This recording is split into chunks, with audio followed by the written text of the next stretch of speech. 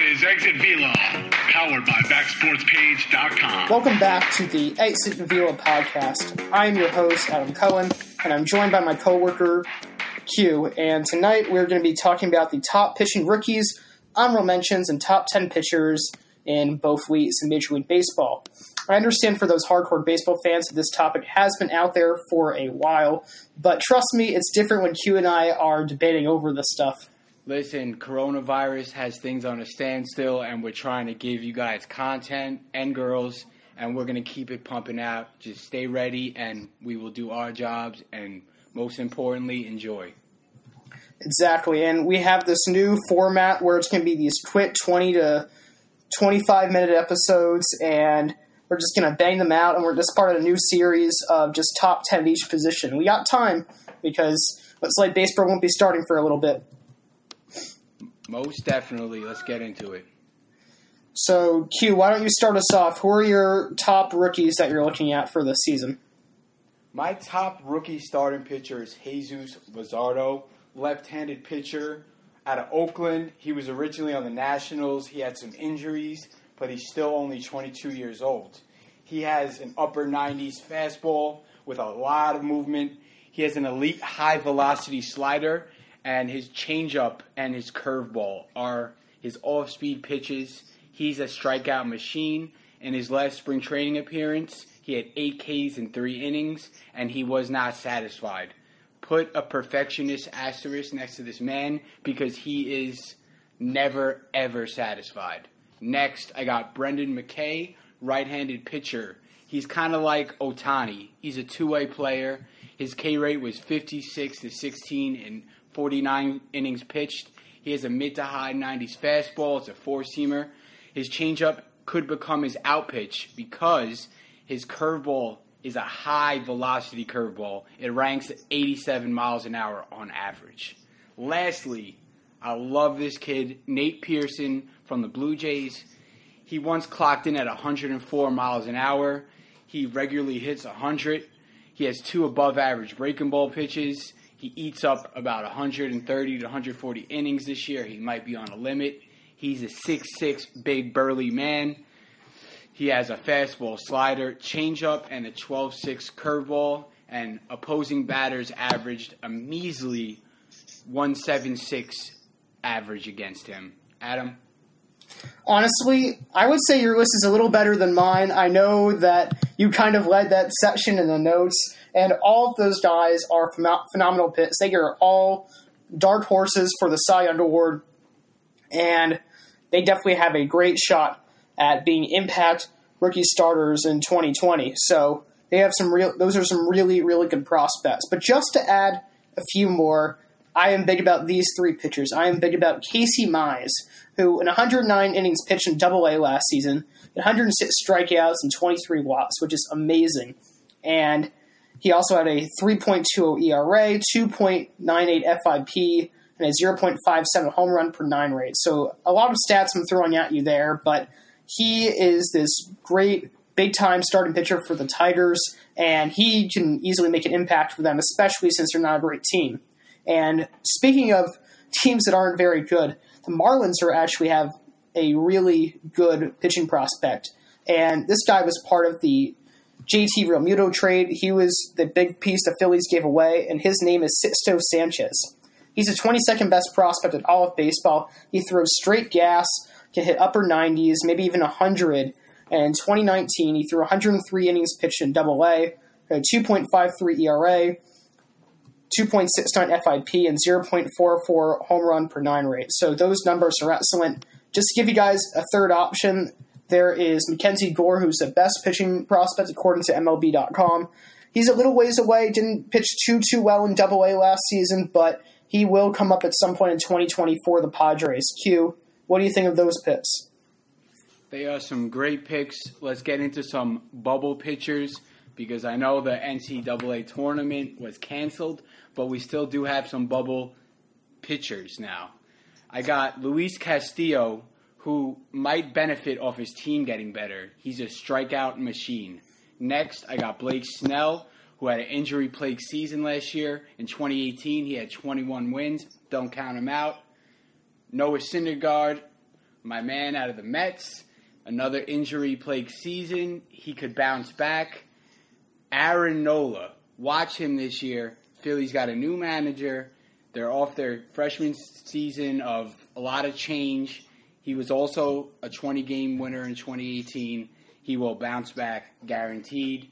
And lastly, Madison Bumgarner. Love him. Change of scenery. I'm eager to see what he does, Adam. Honestly, those are some really, really fascinating picks. But I kind of feel a lot of them peaked. Not going to lie. I feel a good amount of them peaked. I don't think Blake Snell's ever going to have a season like he did in 2018. I don't think Syndergaard, even though with all his hype, he certainly could be there, could crack the top 10.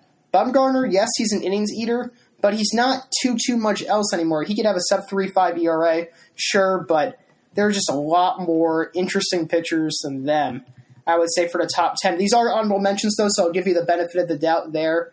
But I do think that those guys may not belong in that top 10. They're not in the top 10. They're bubble pitchers. That's true, but like these bubble pitchers could potentially be in the top 10, essentially, right? Yeah, definitely. You can't see Aaron Nola, if the Phillies are better, being in the top 10, or Luis Castillo. I know Snell was a little bit out there, but the Rays have a pretty good staff. We'll get into that. Yeah, I mean, I can still see them. Nola I'm a bit wary about because he had a disappointing 2019 season for him. Again, it's possible, but there's some better pitchers out there. And for starters, no pun intended for that one. That was totally accidental. But off the dome. Yeah, right off the dome, exactly. But I really like Patrick Corbin, who a lot of people forget signed the biggest contract for a pitcher during the 2018-2019 offseason. He placed 11th in the NL Cy Young Award. Then you have Tyler Glasnow, who really looked like he was going to win the American League Cy Young Award. He had a 1.78 ERA in 12 games started. He was the favorite. He had a 2.3 WAR as well. Very impressive. And then a lot of people are sleeping on Yu Darvish, who was this perennial all-star, who was this fascinating pitcher from Japan, had a tough going the last couple of years as the Astros kind of broke him. But in the second half, he was one of the most dominant pitchers in baseball. 2.76 ERA, and hitters slashed 199, 228, 384 against him. So no one could hit off this man, and he could be back to ace-like status in 2020. Well, you touched on Corbin. I might get into him in my top 10 list, but why don't you start off with your 10th best pitcher? So my 10th best pitcher stings a bit. Not going to lie. This guy was supposed to be the pride and joy of the Yankees when they traded 3 big prospects for him, and that man is none other than Sonny Gray. And man, could he not handle New York, whether it was the Yankees telling him to lay off his fastball a bit or just he couldn't handle the big city. He had an amazing season for the Reds, and he really returned to his Cy Young-esque form. He placed 7th the NL Cy Young Award, and in 31 games started, he threw 175.1 innings pitched, 2.87 ERA, 50.8 ground ball percentage, which is very elite, and a 4.4 F4. Yeah, not too big on Sonny Gray. I can't say he's a top 10 pitcher in baseball, but we might get into Justin Bieber. Psych. Shane Bieber is my 10th pick. He had 34 games pitched last year, 33 started. He had a 214 innings pitched, 3.28 ERA. He is absolutely essential to the Indians. His walk-to-K rate is great at 1.68. He doesn't let the ball leave the yard too much.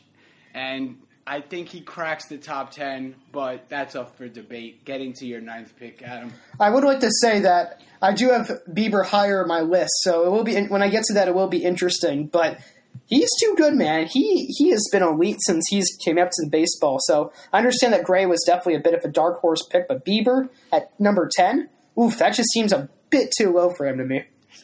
All right, well, we'll see. Go with number 9 here. Number 9, I know you're high on this guy, and I'm high on him too. I like Jack Flaherty. My man. Yeah, you might have to say the same thing. He could be higher than this, but he came 4th in the NL Cy Young Award last year. He has been an absolute stud for the Cardinals since coming up to them in his second big league season. Second full big league season in 33 games. He had a 2.75 ERA. He had a 1.15 home run per 9 rate, 10.59 K per 9 rate, and a 4.7 F4. So he is on track to repeat that in 2020. What's your 9th pick, Q? Well, you mentioned him. I got number 9, Patrick Corbin. He had only 14 wins last year, but he won a World Series ring. He got big money. He's a lefty, 3.25 ERA. I think he definitely is a top 10 pitcher in baseball, Adam. Yeah, I will have to disagree with you on wins there because wins, not too big about them. Yeah, exactly, because we'll get into Flaherty in a second with that, but why don't you go with number 8? That's fair. So we mentioned him earlier, and that's your man Shane Bieber, and yeah, he's amazing. He has been excellent for the Indians. They have had a lot of changes to their team and their rotation for the last couple years. We could be seeing more changes, but he is the de facto ace of the staff, no questions asked. He's going to be poised for a great 2020. Yes, you mentioned him. I got number 8, Jack Flaherty. I know you said wins are misleading. He only had 11 last year with a abysmal 2.75 ERA. He strikes out a lot of batters, 231 to be exact. If his team gets better, this kid is the future of baseball. I have him at number 8. I know that's a stretch, but I might be a little biased. I love the kid. Yeah, he is very, very good and a very underrated pitcher, and especially with the Cardinals being kind of this weird team that always seems to find the playoffs, he is one of the players that everyone should know by now. Most definitely. Get into your number 7th pick here. So this guy, if you told me 4 years ago, I would have never thought in 100 years he'd be a Cy Young pitcher, but the Houston Astros obviously had something brewing within their system, and a lot of good pitchers came out of it, such as Garrett Cole, such as Justin Verlander, and the number 7 pick that I have, Charlie Morton. Oh, no, we agreed. Yeah. We got the same pick. Oh, yes, wow. Charlie Morton. Yes, he could be higher because this guy came out of nowhere. He came out of the bullpen. And now he's on Tampa Bay now, right? Yes, he is. They have a bunch of good pitchers. Watch out for them as a Yankees fan, right? Yeah, Adam? watch out, especially with all these injuries right now. Exactly. He had 16 wins last year with a 3.05 ERA. He is crafty. He hits spots. He has a plethora of pitches. And he's a feel-good story. He really is, and it's hilarious that this was a guy who only threw 91 miles per hour, and now he's a running two-seamer of 100, which is just ridiculous. Yeah, I don't know where that came from, but let's hope it ain't PEDs. I love Charlie. Get into your number 6 pick. I'm really big on Walker Buehler, and he could easily rank higher. I don't know how he got... Hint, hint. Yeah, exactly. I may be hinting to something else there. May have checked your list a little bit beforehand there, Q. But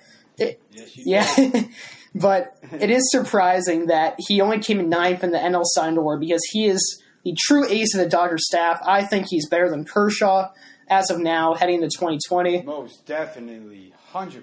Yeah, and he just does everything right. Low ERA at 3.26, not a lot of home runs allowed, low walk rate, great strikeout rate, and he had a 5 WAR as well, so he's excellent. Who's your number 6 pick, Q? I got Steven Strasburg. He could go higher as well. Injuries are the factor to watch with him, but he had 18 games won last year. 209 innings pitched, which is great for him. A 3.32 ERA. You know Steven strikes out a lot of guys. He's a great pitcher when he's on the mound. He's kind of made out of tinfoil sometimes, but he hasn't been injured yet, so he is definitely the 6th. He could be a top 5 pitcher easily. Yeah, you may have checked my list on this one, but Strasburg is my number 5 pick, and...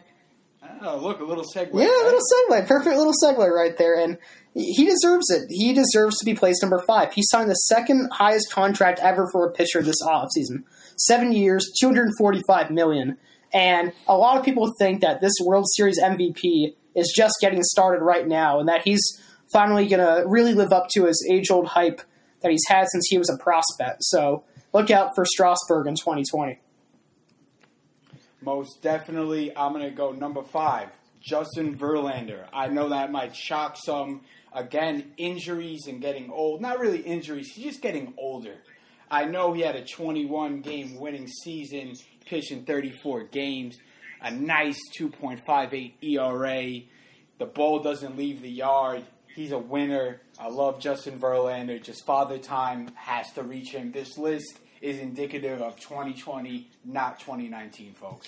Yeah, he definitely. I definitely have him a little bit higher, but I would not be surprised if he has some regression heading in 2020 because Astros are without Cole this time, without his number 2 support, so he could very well see his regression. We'll get into that a little bit more later. Q, who do you have for number 4? You mentioned him, Walker Buehler. All the stats you said, I have asterisks right here. He might have the best team in baseball, which would equate to more wins. I got a little side story about him. I was at the Mets game, first row in left field. He's warming up. Mets fans are not really too nice. They're kind of like the Bills Mafia a little bit. They're cursing at him, calling him all names, and he had iced water running through his veins. He has abundance of pitches. He's young. He is, by fact, the future of baseball. And I'm a Mets fan. I hate him. But he is the truth. Hey, he probably gave you a lot of entertainment considering that the Mets weren't a playoff team last year. I know, but I'm a journalist. I'm objective here. I gotta love it. Yeah, no, he is very, very remarkable. I have to go with my man Scherzer over here. You probably have him a little higher, but... Yes, I do. And again, objective. Yeah, exactly. And it's interesting because Scherzer, he was still just as dominant as he was previous years, but it was the first time he then cracked the 200-inning plateau and 30-game started benchmark since 2012. And he had some bat strains. He had some rhomboid, I hope I pronounced that, rhomboid strains, so he's entering his age 36 season. We can see a similar trend to what happened with Kershaw, where he just starts to fall off a little bit each year, and that could be indicative of what we see of Scherzer in 2020. Well, great segue to my third pick. I have Max Scherzer. I hate his guts. He has killed me as a Mets fan time in, time out, but he was third in Cy Young voting. Father Time seems to not affect him. He's the wily old vet. He is a Hall of Famer guaranteed, and I hate the man, but he's like Tom Brady. You hate him, but you gotta respect him. Yeah, it must be really tough to be in and play that guy 18 times. Well, play the Nationals 18 times and face him several times during the season. Yes, and we lost probably 90% of the time. So that doesn't help either. Yeah. Well, to be fair, I hate Verlander pretty much as much as you hate Scherzer. Maybe even more so since he keeps beating us in the ALCS. And yeah, and they cheated, so... That's true. I'm not a big fan of that. And honestly, Verlander could easily get the regression bug. He's my number 3. And he was definitely hit hard last season, even after the Cy Young Award that he won.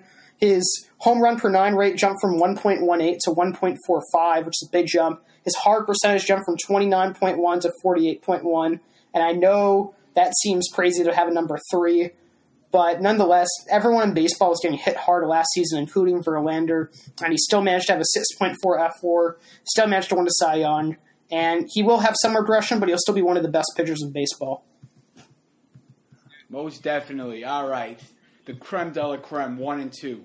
At number 2, I have Garrett Cole, your man, at the Yankees. He signed that big money, $300+ million. He was a 20-game winner.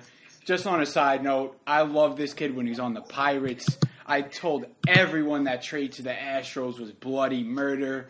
They stole him, and now the Yankees are paying $300 million for this guy. The Pirates must be shaking their head. You're going to list off all the stats for him. I know you have him at number 1, but who's your number 2, Adam? I have to go with your guy, Jay DeGrom, and it's honestly a toss-up between these two, and it's so much fun that they're on opposing boroughs from each other. They're in the same city, and honestly, only time will tell who will reign victorious as the top pitcher in baseball. But DeGrom, he's very close to him. He's back-to-back Cy Young Award in 2018-2019. He had a 2.43 ERA last year, 204 innings pitched, and a 7.0 F4. He's unbelievable, and honestly, he was very close to being my number 1. Most definitely. I'm going to go to my number 1 pick, the hope of the Mets, my favorite player, maybe besides Alonso, Jacob DeGrom, back-to-back Cy Young Awards, not on the best team by a stretch, by a large margin. You can rail off the stats, say what you want. He's a gamer. He can hit home runs to win games. He'll strike you out. He'll hit corners. He'll paint the black. He's truly Picasso of this generation. He is the best pitcher of this decade by far. Hey, we're entering a new decade. Maybe it was last decade, but this should be Garrett Cole's decade right now. Yes, it probably will be, but if DeGrom gets a team behind him, he is a gamer, bar none. Hey, Cole's a gamer too. You have to understand the Yankees' rotation is complete hot garbage without this man in their rotation. His sign looks better every single day. 20-game winner. Oh, yeah, they'd be screwed right now with all these injuries. Yeah. Oh. Rays would probably overtake them in first, too. Yeah, because, like we said, the Rays are a sneaky little team. They have a large starting pitching staff. Brendan McKay, watch out for. But Morton, Snell might have a better year. You can name the people, Adam. You know all this stuff. Yeah, they then have these underdogs such as Yanni Chirinos and Ryan Yarborough. So very, very complete rotation. And that's why I really like Cole, because he's not fazed by the big city. He won a chip with the Astros, and yeah, he's just an absolute stud. Goes 100 miles per hour, 13.82 K per nine, over 300 strikeouts. He's insane. So it'll be fun. It's the next decade is Cole's, but we'll leave it at this. Imagine DeGrom on the Yankees. He would win and win and win. And it's been a hot bun rumor for a while. I don't want to ever see him leave the Mets, but if the Mets tank, I wouldn't mind giving him to you guys so he gets a ring. Yeah, that's true. That's a fair point. All those wins he could have gotten if he was on a team that could back him up a bit more. Well, that should be it, folks. Nice quick episode. Hope you enjoyed it. Adam, take it away. Yep. It is not goodbye to see you later. Enjoy the rest of your day, folks. And until next time, this is the Exit Velo Podcast.